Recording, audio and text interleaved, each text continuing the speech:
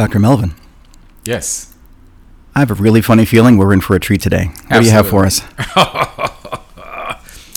Well, at the last podcast, we talked about Myers-Briggs, and we picked out the function of introverted versus extroverted, and we discussed the difference between the two. And that those two are basically ways of showing how we get our energy, what sources us. We get sourced by people, something outside, something external, or we get sourced internal by being quiet, being reflective, thinking before we move, or really being the person who's quiet in the background as compared to in the foreground. Now, today we're going to talk about another two functions. This is going to be the sensing function and the intuition. Now, intuition, which is referred to in Myers-Briggs as an N instead of an I, which seems like, N versus I, it's an N. So when we say N or intuitive, we'll refer to it as a N for intuitive. On the opposite side of the spectrum is S, which stands for sensing. Now, these two functions are the way that people gather information. So people gather information either through their sensing or through their intuition. Now, sensing basically is looking at data coming in, and it comes in a concrete fashion. For example, if you tell me I need to be at work at 7:04, a sensing person will go 7:04 and look at 7:04 like 8 o'clock. They wouldn't question, is it 7:15? They want to know exactly what it is. Give me a concrete number. Don't give me, it may be, I'm not sure, it's 7-ish. No, it is 7:04. On the other side of the spectrum, an intuitive person will look at it and kind of go, 7. But we speak typically, because I am one, we speak in metaphors. So we speak in generalities. We speak like, roundabouts, ishes, and we're not really precise. Whereas the opposite function, which is the sensing function, would absolutely speak in concrete terms. For example, if my wife says she wants hot sauce at a restaurant, she doesn't want hot sauce. She wants Tabasco sauce. And that's a real big difference for her because there are a lot of different hot sauces. And, I went to a store and they had 1,000 different type of hot sauces, and I didn't know that many existed. And most of them are very yummy. Yeah, see, I'm not that kind of sensing person. So for her, it makes a difference if it's Tabasco sauce or some other type of hot sauce. And to me, hot sauce is hot sauce. So I'm looking at it in an abstract, figurative way of like hot sauce, generality, hot sauce. She's looking at a very precise brand type and looking for a particular flavor and a typical experience. And that, without getting really deep into Myers-Briggs, there are really two types of sensing people, personalities types. One looks at today and backwards. So what they do is they accumulate all of the data that they've ever collected in their entire life, and they use it like a reference library. So if you listen to an S, they will go like, do you remember? Yeah, I remember that. You remember Grandma's car? It was a red 1947 convertible, and it had black leather seats in the back, and one of the seats had a cut in it. Yeah, I remember that. And I remember in the summertime, one time we were going out, and it was 88 degrees, not hot, not warm, 88 degrees, and the sun, and they can give you blow by blow by blow description of what happened. So they always have this historical perspective that they use in order to gather information. So the more data they have and the more information they have, the better they can make their decision. The problem with that is that they typically live in the present and they can't look into the future because basically the future is no more than the past. And they build on that for evidence and say, well, I know this won't work because I tried that. I know this won't work because somebody else tried that. But when they refer to things, they're referring to things that they absolutely know concretely happened and exist. They don't make stuff up. So if you're talking to a person who is an S, who is that concrete person, it doesn't do well to generalize, or like my wife and I had this conversation many, many times because she's a Myers-Briggs expert also. And I used to tell her, I'll have some money in 30 days. And so she would come back in exactly 30 days and go, did you get the money? Did you pay the money? Did you do whatever the case may be? And I'm going like, why are you asking? You said 30 days ago you would have money. And I'm going, yeah, well, that didn't happen. So it might be another 30. And she would get infuriated because I said 30 days. So now, looking back, I can see where for her, 30 days meant 30 days. And for me, I was trying to give her some kind of indication of when I thought the money was coming, but that was never communicated. Wow. So many universes that have collided in my experience just became illuminated. So you're saying that the sensing, they live in the present, but their entire points of reference are all in the past. Correct. Wow. And so when they gather data, it's all the data that had happened up until this very moment. Mm-hmm. So as far as looking into the future or looking at something like, past tomorrow, Mm-hmm. all they go back and reference, no, this is the past and this is how it is and this is the way it's going to happen. And they're looking for more data. And then they store it like a computer. And the opposite of that is the intuitive person who is abstract and, and open and imaginative and, outside the box, here's a concept I'm looking at. And the concept is not concrete. A concept is a concept, but they're futuristic, and they usually have I think I found a spiritual element to it, but there's some kind of intuitive way that an intuitive person just kind of knows, so they gather more information. As they gather the information, it's like puzzles. You gather a little bit, and then you gather a little bit more, and you gather a little bit more, and then when you have all the pieces together, I got the puzzle. But you're constantly looking at more pieces, and you're not necessarily basing anything on today or yesterday because you don't know what tomorrow's going to be. So you want to include all of the possibilities so that when you make your decision, you've included everything even up until this very second, because you never know when you have a breakthrough or insight that you didn't have yesterday. So now you're looking at it today and say, I didn't know that yesterday, but now that I know this and all this seems to make sense, I have enough information and this is what I think we ought to do. My intuition tells me this is the right thing. Interesting. I mean, I'm an intuitive, and conversations I've had with people that I can now understand are sensing just alters how I've perceived and experienced things. So, for example, I do speak very often in very abstract terms, very often in generalized terms, and some people freak out about that. You can't talk in generalizations. Wah! I mean, just explosively like upset.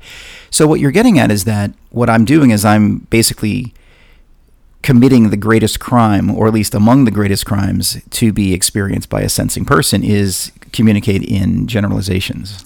Listen, another example. When you go into a meeting and they say, let's brainstorm some ideas, there's a certain group of people called the S's that will cringe and want to run out of the room because that is the worst thing you could possibly do. That's worse than washing your face with sandpaper. It's like, because they are so irritated, because all they want to know is give me the facts, tell me what we need to do so I can get out of here. Got it. I want efficient.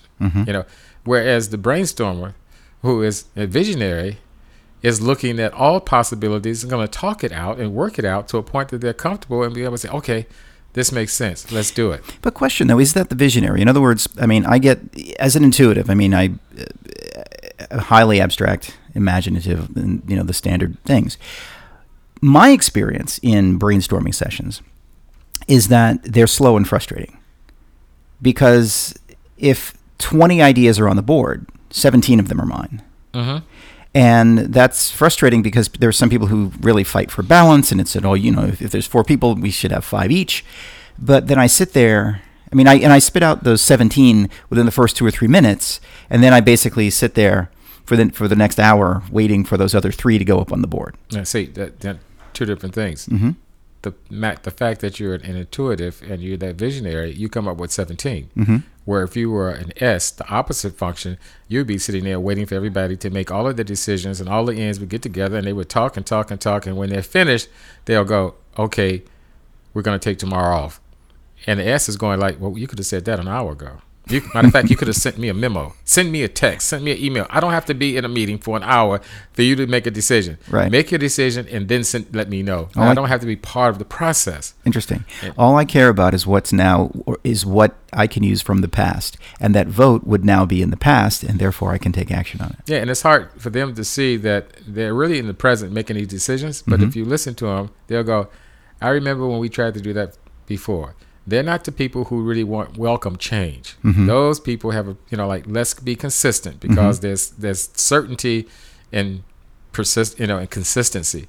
So I want the same thing, repeatable results over and over. So when my wife orders the Tabasco sauce, she knows what Tabasco sauce tastes like, and she's expecting that experience to be duplicated. Why? Because in the past, she had that experience when she went to the restaurant, when she put Tabasco sauce on her nachos and had this particular taste and the flavor and the temperature. They get into all of that. Whereas for me, where'd you eat? Nachos? So what'd you have for breakfast? I have no idea.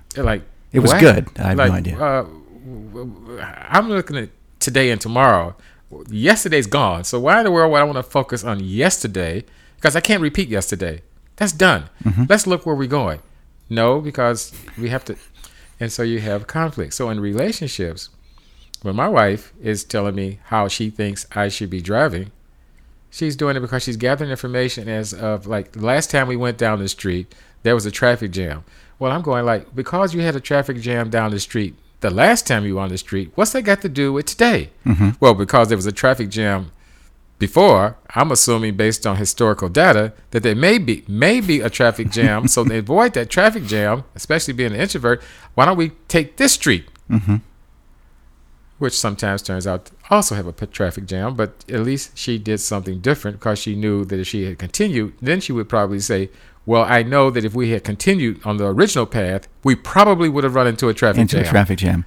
Now, here's a scenario that I was indirectly involved in. This was a coaching client I had some years back. And this may play into exactly this scenario. This person was on the board of directors for a sports organization, a national sports organization, and she had been in conflict with one of the senior board members, whose direction, in fact, it was the president of the board, and the direction of this person was actually, they were losing clients, they were losing affiliates, the organization was actually getting smaller under this person's leadership, and this person would not change direction at all. And this person that my client, had a very strong vision for the future. She saw where she wanted to take the organization. She saw that the loss of the clients was a problem, and she was in conflict. And I said, okay, well, let's look at this. Now, I didn't have the Myers-Briggs distinctions, but I was aware that there are some people that are informed by the past and must be informed by the past. And when we had the conversation, the visionary person was always speaking in terms of the future, but she wasn't getting anywhere in the conversation. And then I made this recommendation. I said, well, here's what I suggest that you do. Gather up people who have worked with her and have them describe, not you, but have other people describe what has happened and what the results of those things that have happened in the past are, one by one, so that you have this laundry list of those things. And at first she was kind of baffled, because her points of reference, of course, are not in the past. It's all about the future, the future, the future. We're going to lose the organization in the future. I said, okay, I get that. But focus on the past to give this person a perspective in their own language and in their own universe.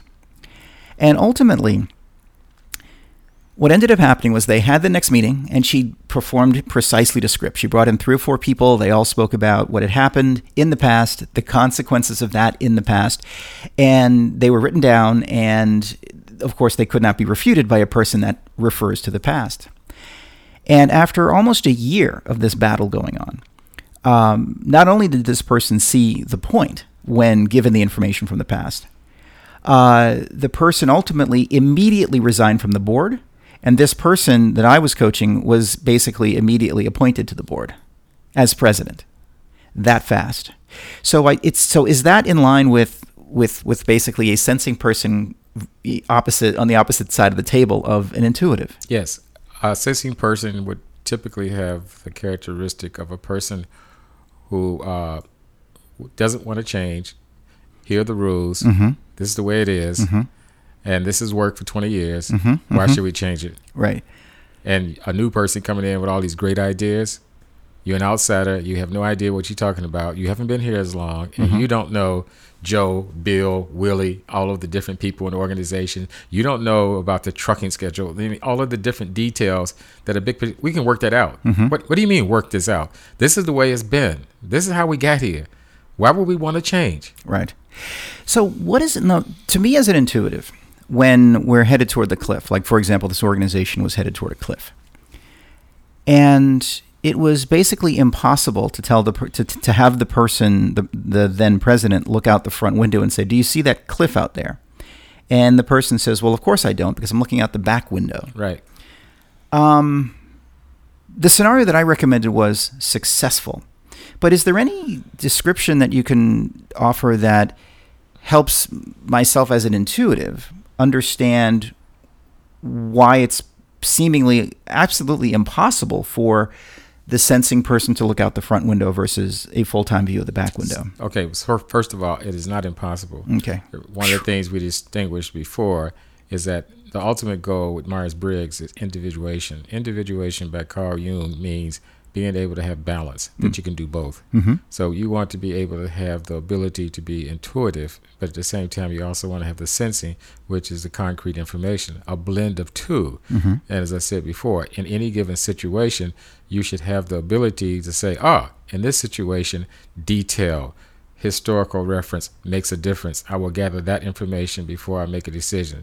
Also, you may decide that I want to gather all of this information before I make a decision, which is going to really be about the future, but I'm considering all the things that happen as I look into the future and make my prediction, make my gut intuition, but you're at least considering that. You also want to work with people who are not like you because you can't see your blind spots, and that other person may see your blind spots because they're opposite of you. Now, they might not be able to see theirs, but you can see each other's blind spots and realize that's complementary as compared to adversarial. And that way, an organization, which is what Myers-Briggs was originally created for, will work much better. So in relationships, if I know that I'm the big picture person and my wife is the detail person, whenever someone says, can we get together at 3 o'clock on the 21st of July, it just immediately stops. I don't do detail. That's Sherrie. Go talk to Sherrie, and Sherrie will write the details down. She'll get the address, she'll get the time, she'll get the location, what we're supposed to bring and all of this. And I'm trying to remember. I know it's sometime in July. Did you write it down? Well, now that I have a phone, I can put it in the phone immediately, because what I've learned is that if I don't put it down in the phone immediately, my big picture will be off into the next world, and I will forget the date and what happened. Whereas if I remember, it's about balance, here's an occasion where detail does matter, and I will remember the detail because I'm going to put it in my phone and set a reminder to remind me, and then I might even send a reminder to remind the reminder to remind me, just to make sure it's not like, okay. Now, coming up with great ideas, the visionary, the person that wants to lead the company, that's the person who's going to take you into the future. And one of the things about also the people who are intuitive is that they don't always know where they're going, but they figure it out on the road. Okay. And they always get to where they need to get to. And 9 times out of 10, they're right. And their intuition proves out to be right. And when it comes to making decisions for the future, the intuitive person, that's their job. That's what they should do in the company. That's what they should do in a relationship. Another example, when it comes to creating product or creating new seminars or creating new ways of doing something, or if there's a breakdown and the old system didn't work, who do they call? They don't call Ghostbusters. They want to call the creative person who can say, this is not working. What do we do? And then the creative person comes in and says, well, like the kid, the truck, 18-wheeler was stuck going under underpass, and they couldn't get it out. And the kid came along and said, let the air out of the tires. So for a person that can think outside the box, we might look a little strange thinking outside the box. But, you need people who think outside the box when the box has a lid on it with a padlock and you can't see your way out. Yeah. I mean, it just reminds me of my time in advertising. I had worked on a campaign for a major airline. And as an intuitive, it was highly unusual that, in my experience, that an intuitive is a project manager. And there had been tremendous conflict between the agency and this airline as it relates to the campaign historically.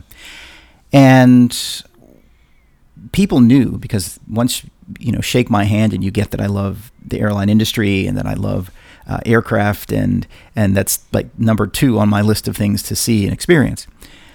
They immediately brought this client to me and said, "Here, this is yours, bye." And they left me alone with it. And I created a questionnaire for what were the priorities of the airline and this route and why they chose a certain aircraft that they did, etc. And the agency thought I was crazy. It's like, "Why are you asking all these questions?" I said, "Well, because we kind of need to know this to be able to put together a competent campaign." They said, "Well, but it's a really tiny budget and da da da da." And I took the questionnaire. I think it was about 5 or 6 pages to the client, and the client was more than happy to answer them, and actually made the comment that no one's ever brought me a questionnaire. No one's ever actually inquired at this level of wondering what it is that we need before. And I said, "Oh," and I was actually legitimately surprised by this, but in the background, kind of not really. Long story short, I took the information that I'd gathered from the client and built the campaign, and the campaign was ultimately dramatically more successful than anyone had anticipated. And in fact, even after I'd left the agency, they used exactly that same campaign for different routes the following year. And everyone thought I was basically coloring outside the box as I was building this campaign, but it turned out that it was amazingly successful. Some of that was based on my experience, but I'd say about 90% of it was based on what I was imagining and the concepts and identifying who was going to be on the route and sort of using my intuition to assemble all those together. And lo and behold, they congealed, and I took risks. They saw the risks, but they ultimately worked out. So can you hear in your conversation, took risk? Mm-hmm. In essence, not taking it's not any risk happen. because Exactly. it's like, I know this is predictable. Mm-hmm. Because why? Because I have evidence. It's happened before. I've been here before. Mm-hmm. And based on my evidence, blah, blah, blah. So anything that is abstract or unusual or breakdown, that's when you want to call the in and say, okay, what do you see? Let the creative people create the material. Mm-hmm. What you want to do is keep track of the data and set up a structure so that if the data needs to be retrieved, you'll have a system set up to do that. Not the end who's off into the next thing. It's like you can create all type advertisement, a perfect career for a person who is a visionary. Yay. Being able to see nothing and make something out of nothing and just getting the pieces and going, or like you said, you get a little bit of this, a little bit of this, and then you say, oh, this is what we can do. Mm-hmm. Bam.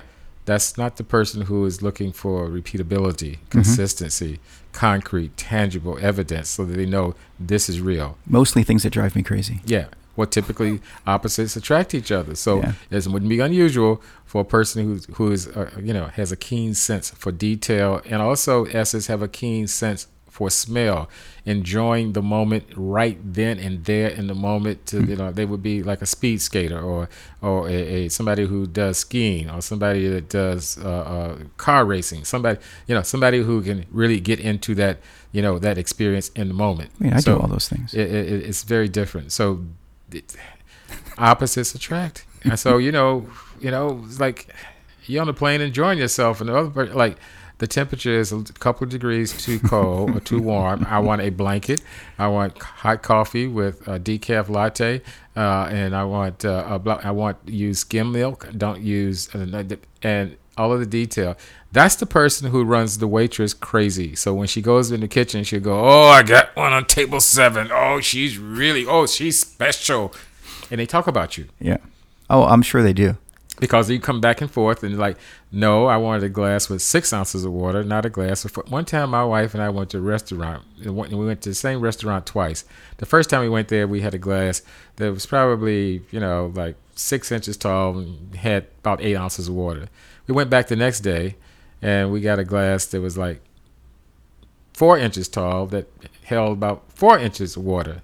And she complained to a point that she actually called the manager out and said, "Why am I getting a different glass? Oh my goodness. I was here yesterday and the glass was like da-da-da. And now I'm getting a glass like this. Are you doing this on purpose?" And it was just incredible. But in their world, consistency is important because that provides safety and that provides security. Yeah. So therefore, I'm safe. So I don't have to worry about survival if I know that if I keep doing the same things, it worked yesterday, I'll keep doing the same things today because it worked and I will survive. It's absolutely amazing because if I got a different glass today than yesterday, I would just notice in really what I would experience as concrete terms that I have a different glass, and I would just note it, and that would be that. That'd be that. Yeah. Yeah. But, wow. There's a big distinction between how people who want everything to work need all the data so that they can make the conclusion. Now, who's the personality who, as the waiter, waitress, who can tolerate that? Because I know that, people have on occasion when I was younger said, well, you can go work in a restaurant. It's great money, blah, blah, blah. But I just knew literally intuitively that I would never be able to be successful in that role because of the type of requests that your wife was making. Yeah. But here's a goodie. People who know people that are like that, they would come back and say, it has been an absolute pleasure waiting on you. Here's my card. If you ever come back to the restaurant, please make a reservation and allow me the opportunity to serve you again. And I'm looking at the waitress or waiter and going like, are you crazy? After what she sent you through?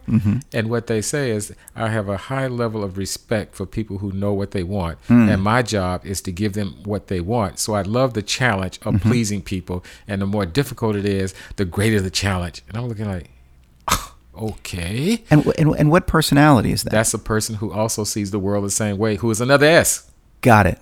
Because Beautiful. they speak the same language. Beautiful. It's like, you speak Martian, I speak Martian. Oh my God, another Martian. Oh, look at this. We can talk to each other. What else? And then some of them come back and say, well, we have 2 types of green Tabasco sauce.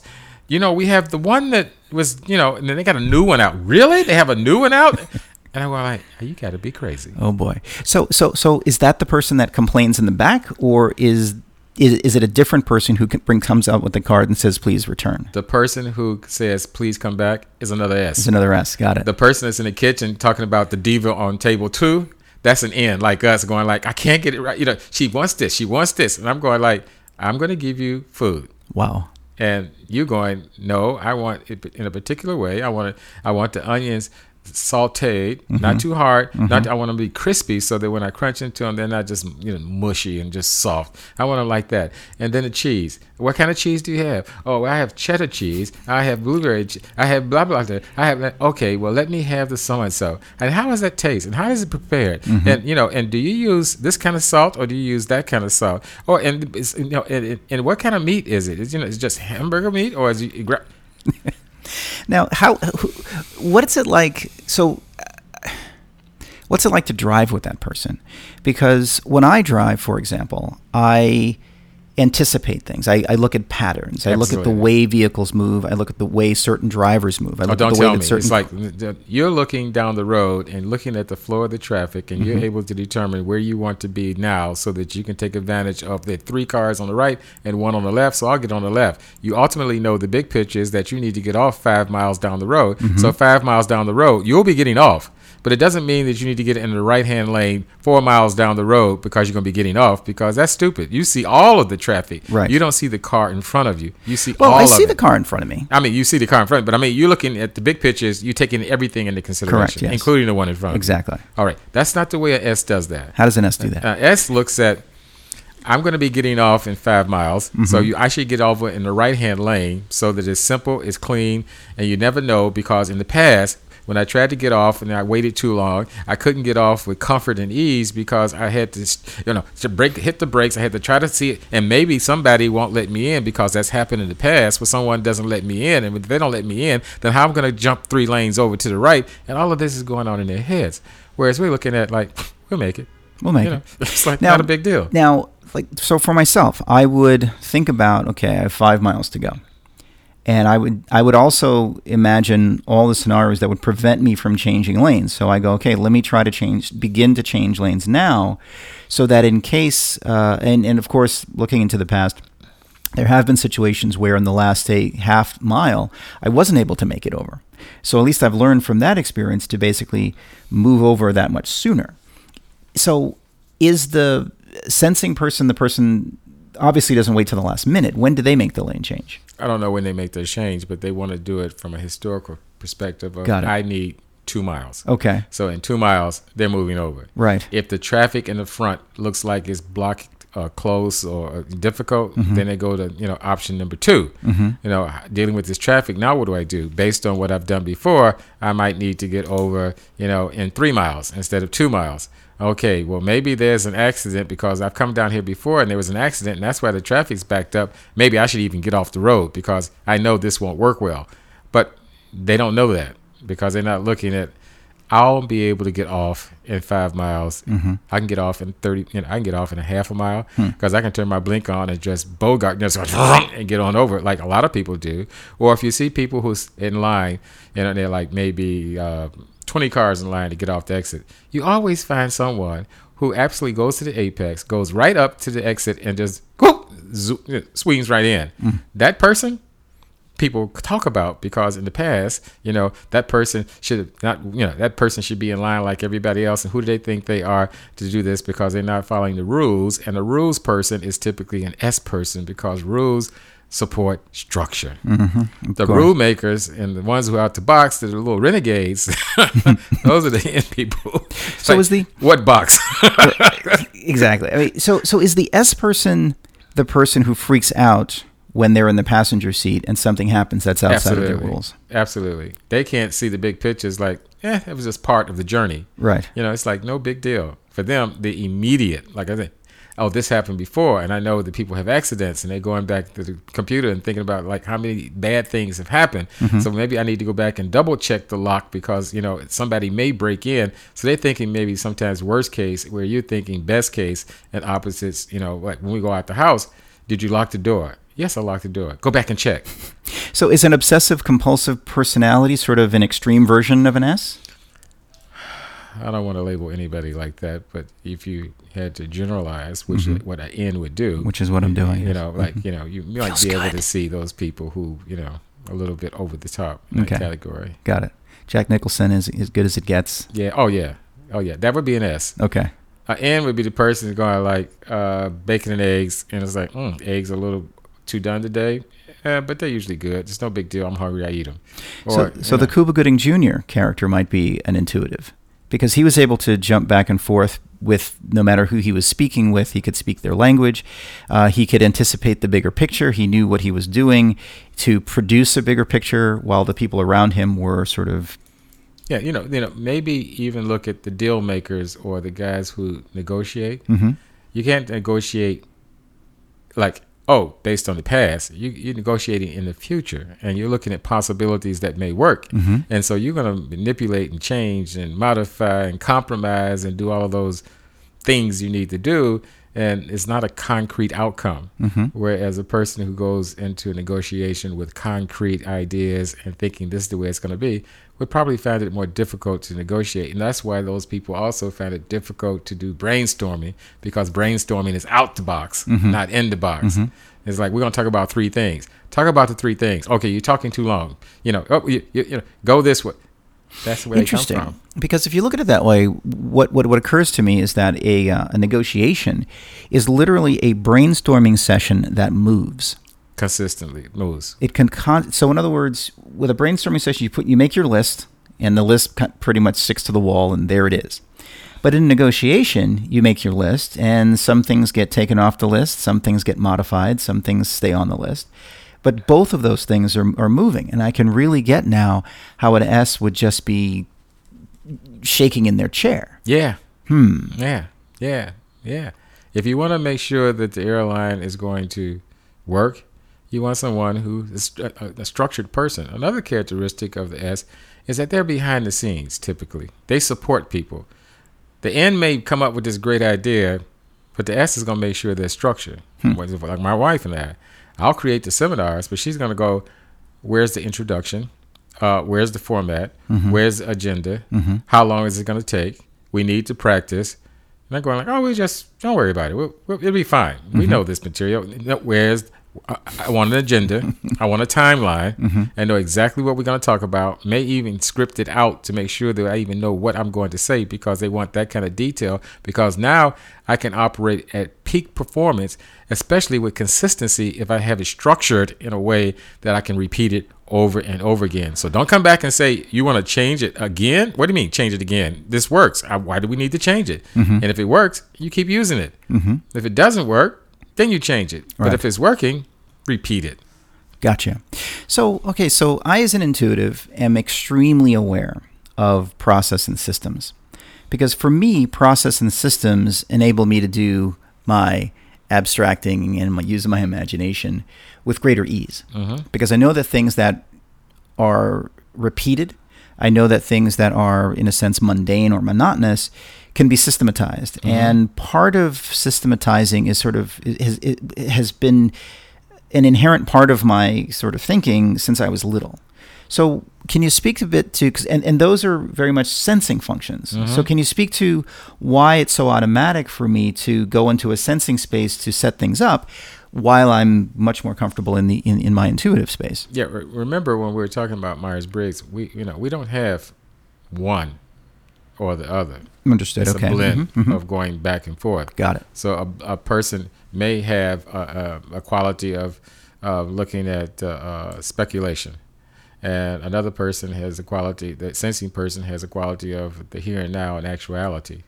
So when you start looking at your function, and there are 5 different levels under the sensing and 5 different levels of intuition that you have to look at to see what components of sensing are you have more of a preference for. So you might be sensing quality could be function could be reality based, like I was saying, talking about details and things from the past. Well, you have that one, and you're a sensing person. Great. But a sensing person also could have a quality of being innovative and looking like change. So now you got to blend the two, that, okay, I have one that is my preference, which means this is a normal characteristic. The outer preference means that there are other qualities that typically go associated with a sensing person. But in your personality, like I said, each one of us have a fingerprint. You may be out of preference. Out of preference means even though the majority of the time you have a preference for sensing, it also means that you also could have a preference for looking at variety and change. And you have to see that, okay, I'm out of preference in one area and I'm in preference on most areas. Got it. And therefore I go back and forth. So those subtle changes makes your personality type uniquely yours. So it's not like you're going to take 16 personalities on the planet, group them into 16 categories and types, and then say everybody is this way. No, everybody is that way in general. But when you start getting down to using this detailed 17-page report, you start to see the subtleties that differentiate you from the person next to you. Born in the same house, same age, could be a twin, whatever the case may be, 2 different personalities and 2 different traits.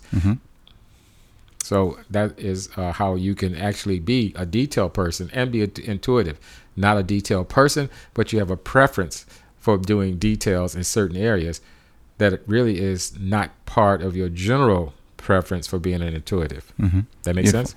Yeah, it actually does. And thank you for that, because not only does it help me continue to embrace how I do things and why I do things, it can also have me be more patient when I recognize that people don't work through those preferences, and how to be really a better partner for them, while, of course, I keep my eye on the bigger picture. Well, it really is for your own sanity, because if you can't figure out who you are and why you do what you do, you can be easily influenced by someone else, or you may not be able to make choices that truly are for your highest and best good, because you're making choices based on what somebody else says or somebody else informs you or somebody suggests to you. And so you're not really being true to yourself. So being able to use Myers-Briggs to really kind of see what makes you tick and say, yes, I do like green Tabasco sauce, okay? Right. And when I come here, I want to ask for green Tabasco sauce. Now that we got that out of the way, we can eat. But don't tell me, why do you have to have green Tabasco sauce versus red Tabasco sauce, or basically hot sauce? Why do you even have to have any of that? Just salt and pepper is good enough. No, it's not. Which helps me, which reminds me of how much respect I actually do have for sensing people. Yes. Because I can respect and work with someone who's crystal clear about what they want.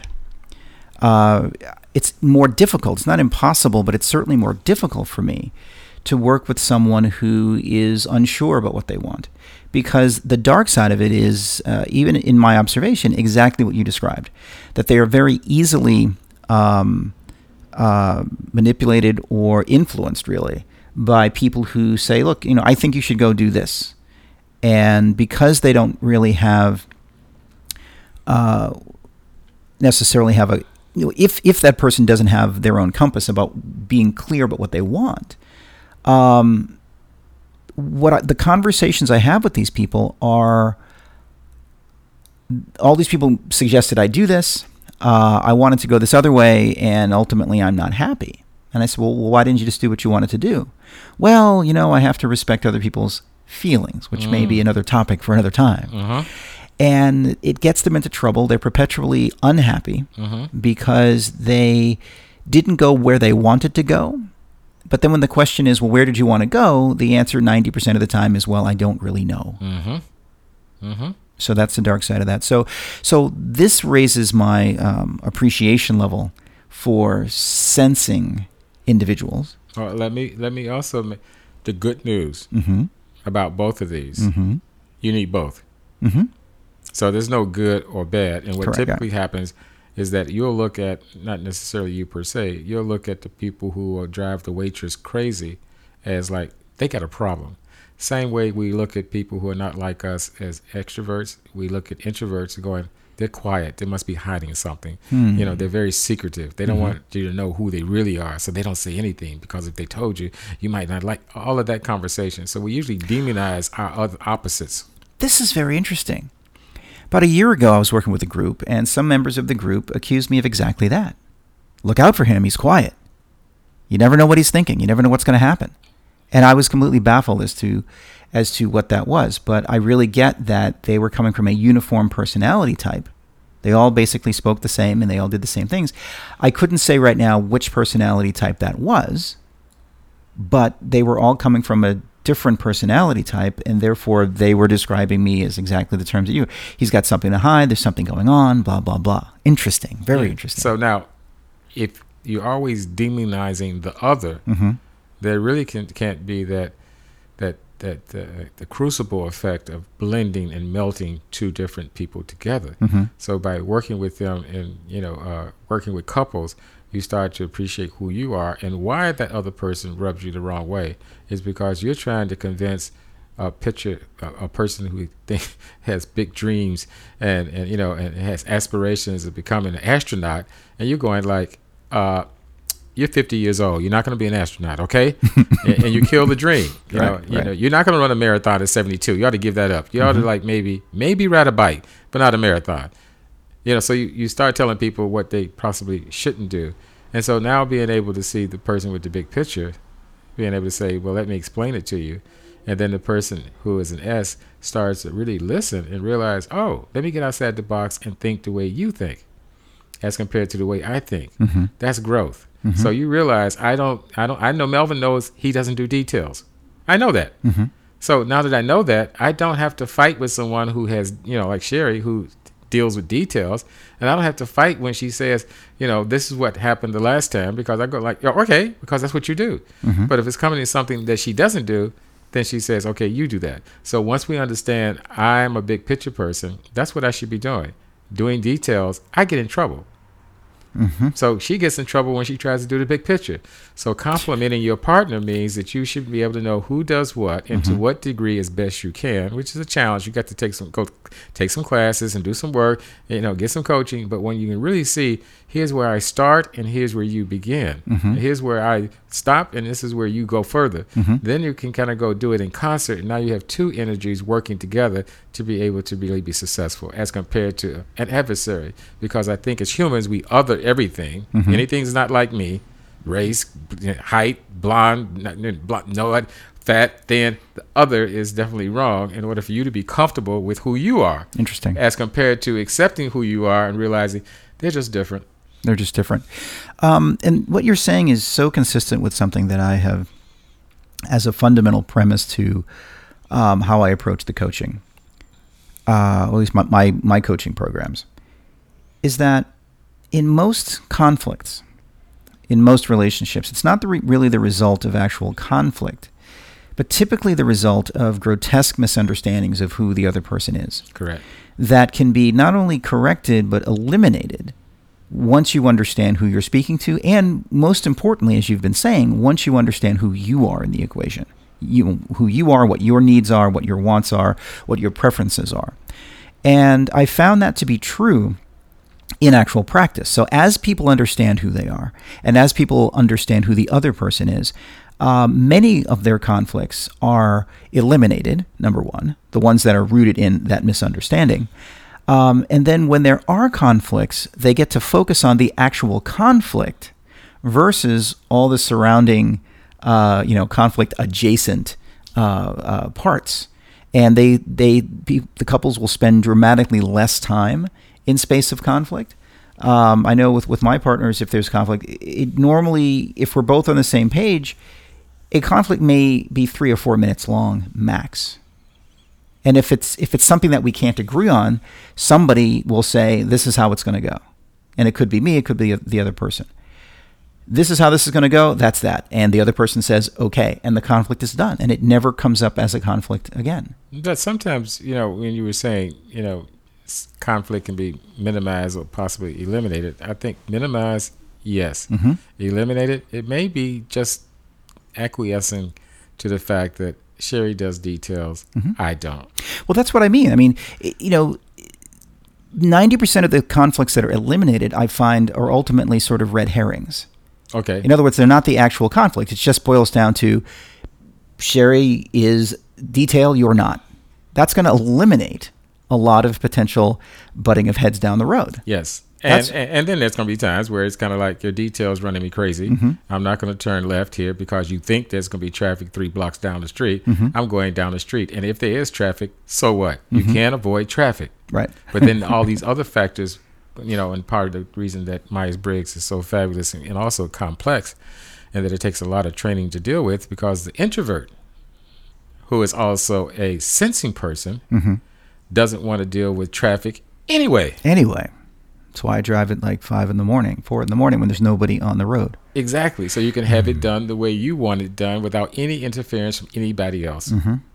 An extrovert will look at it as like, wow, look how exciting this is. Look at all the people. It's an adventure. It's like, this is a roller coaster. So I'll go out there and say like, oh, what is my experience going to be like today? Mm-hmm. And your experience, again, is the same. But, you scientifically try to figure out a way to do it, because you're not going to stay at home mm-hmm. or try to minimize the traffic outside. You're going to deal with whatever the traffic is and try to do it in the most logical way possible to get through there and to get where you got to get to. But it won't, prevent you from getting engaged with, a traffic jam. Mm-hmm. Whereas intuitive would go, traffic jams are not my best friend.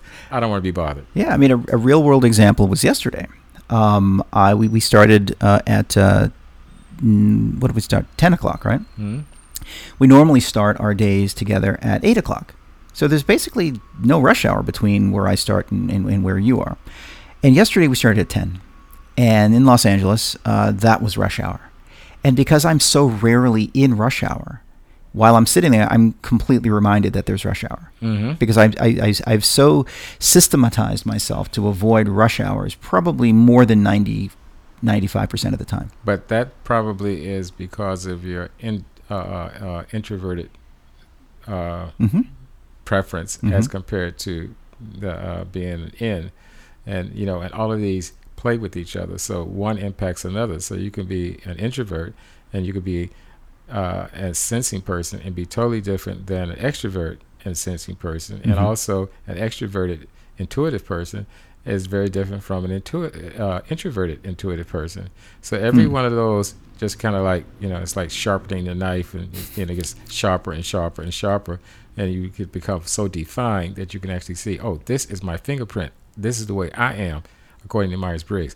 Now, Myers-Briggs, 2 different ways you get these characteristics. One is that by nature, you just seem you were born and you have certain characteristics at birth, and you kind of like just, you got those. Mm-hmm. Another one is that if you grow up in a family where it's necessary for you to be organized, it's necessary for you to, be structured for survival.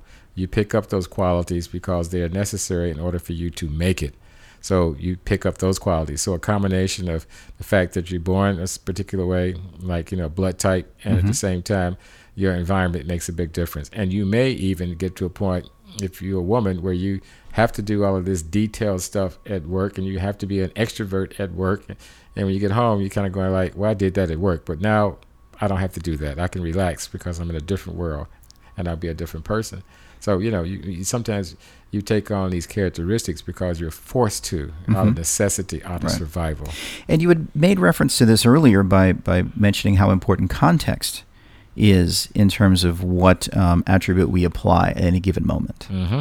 And the people that are the most successful with navigating the world tend to be the people who are the most adept at assessing the context and then applying the appropriate attribute. How about you have a toolbox? Mm-hmm. You want all the tools you can have so that you can navigate and build whatever you need to build without having to go, oh, I should have put a hammer in my toolbox. Or I don't have a hammer in my toolbox, and I'm going to build a house. Get all the tools. Or all I have is a hammer. Yeah, right. A hammer and a screwdriver and a bunch of nails. And you're going like, that probably won't cut it. Yeah. Oh, you forgot the saw. Oh, I got a saw and 2 nails. Now that's not going to work. So, being able to have all of the tools possible and being able to know how to navigate it, like driving a car with only one gear. Park. Right. You don't go very far. Oh, boy. Okay, so you need more than just one gear. And being able to go back and forth between drive, park, reverse, neutral, now you have control.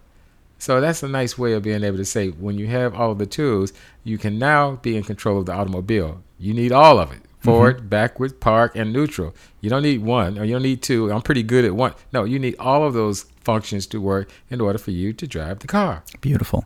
So, Dr. Melvin, this has been a fascinating investigation. So thank you so much for this and all of your insights. And I look forward to, those of you listening, we very much look forward to hearing your feedback and what conversations this sparked and what clarified events and arguments and fights and successes and victories and mysteries in your life. Yeah. We look forward to like what kind of things have shown up in your life that reinforce that you either have a preference for being a sensing person or an intuitive person, and love to hear the examples, because, then you can anchor it in reality. And being able to say, that's exactly what my husband and I, my boyfriend, my sister, my son, that's exactly the way he talks. He talks in metaphors. I say 30 days, and he goes like, well, roughly 30 days.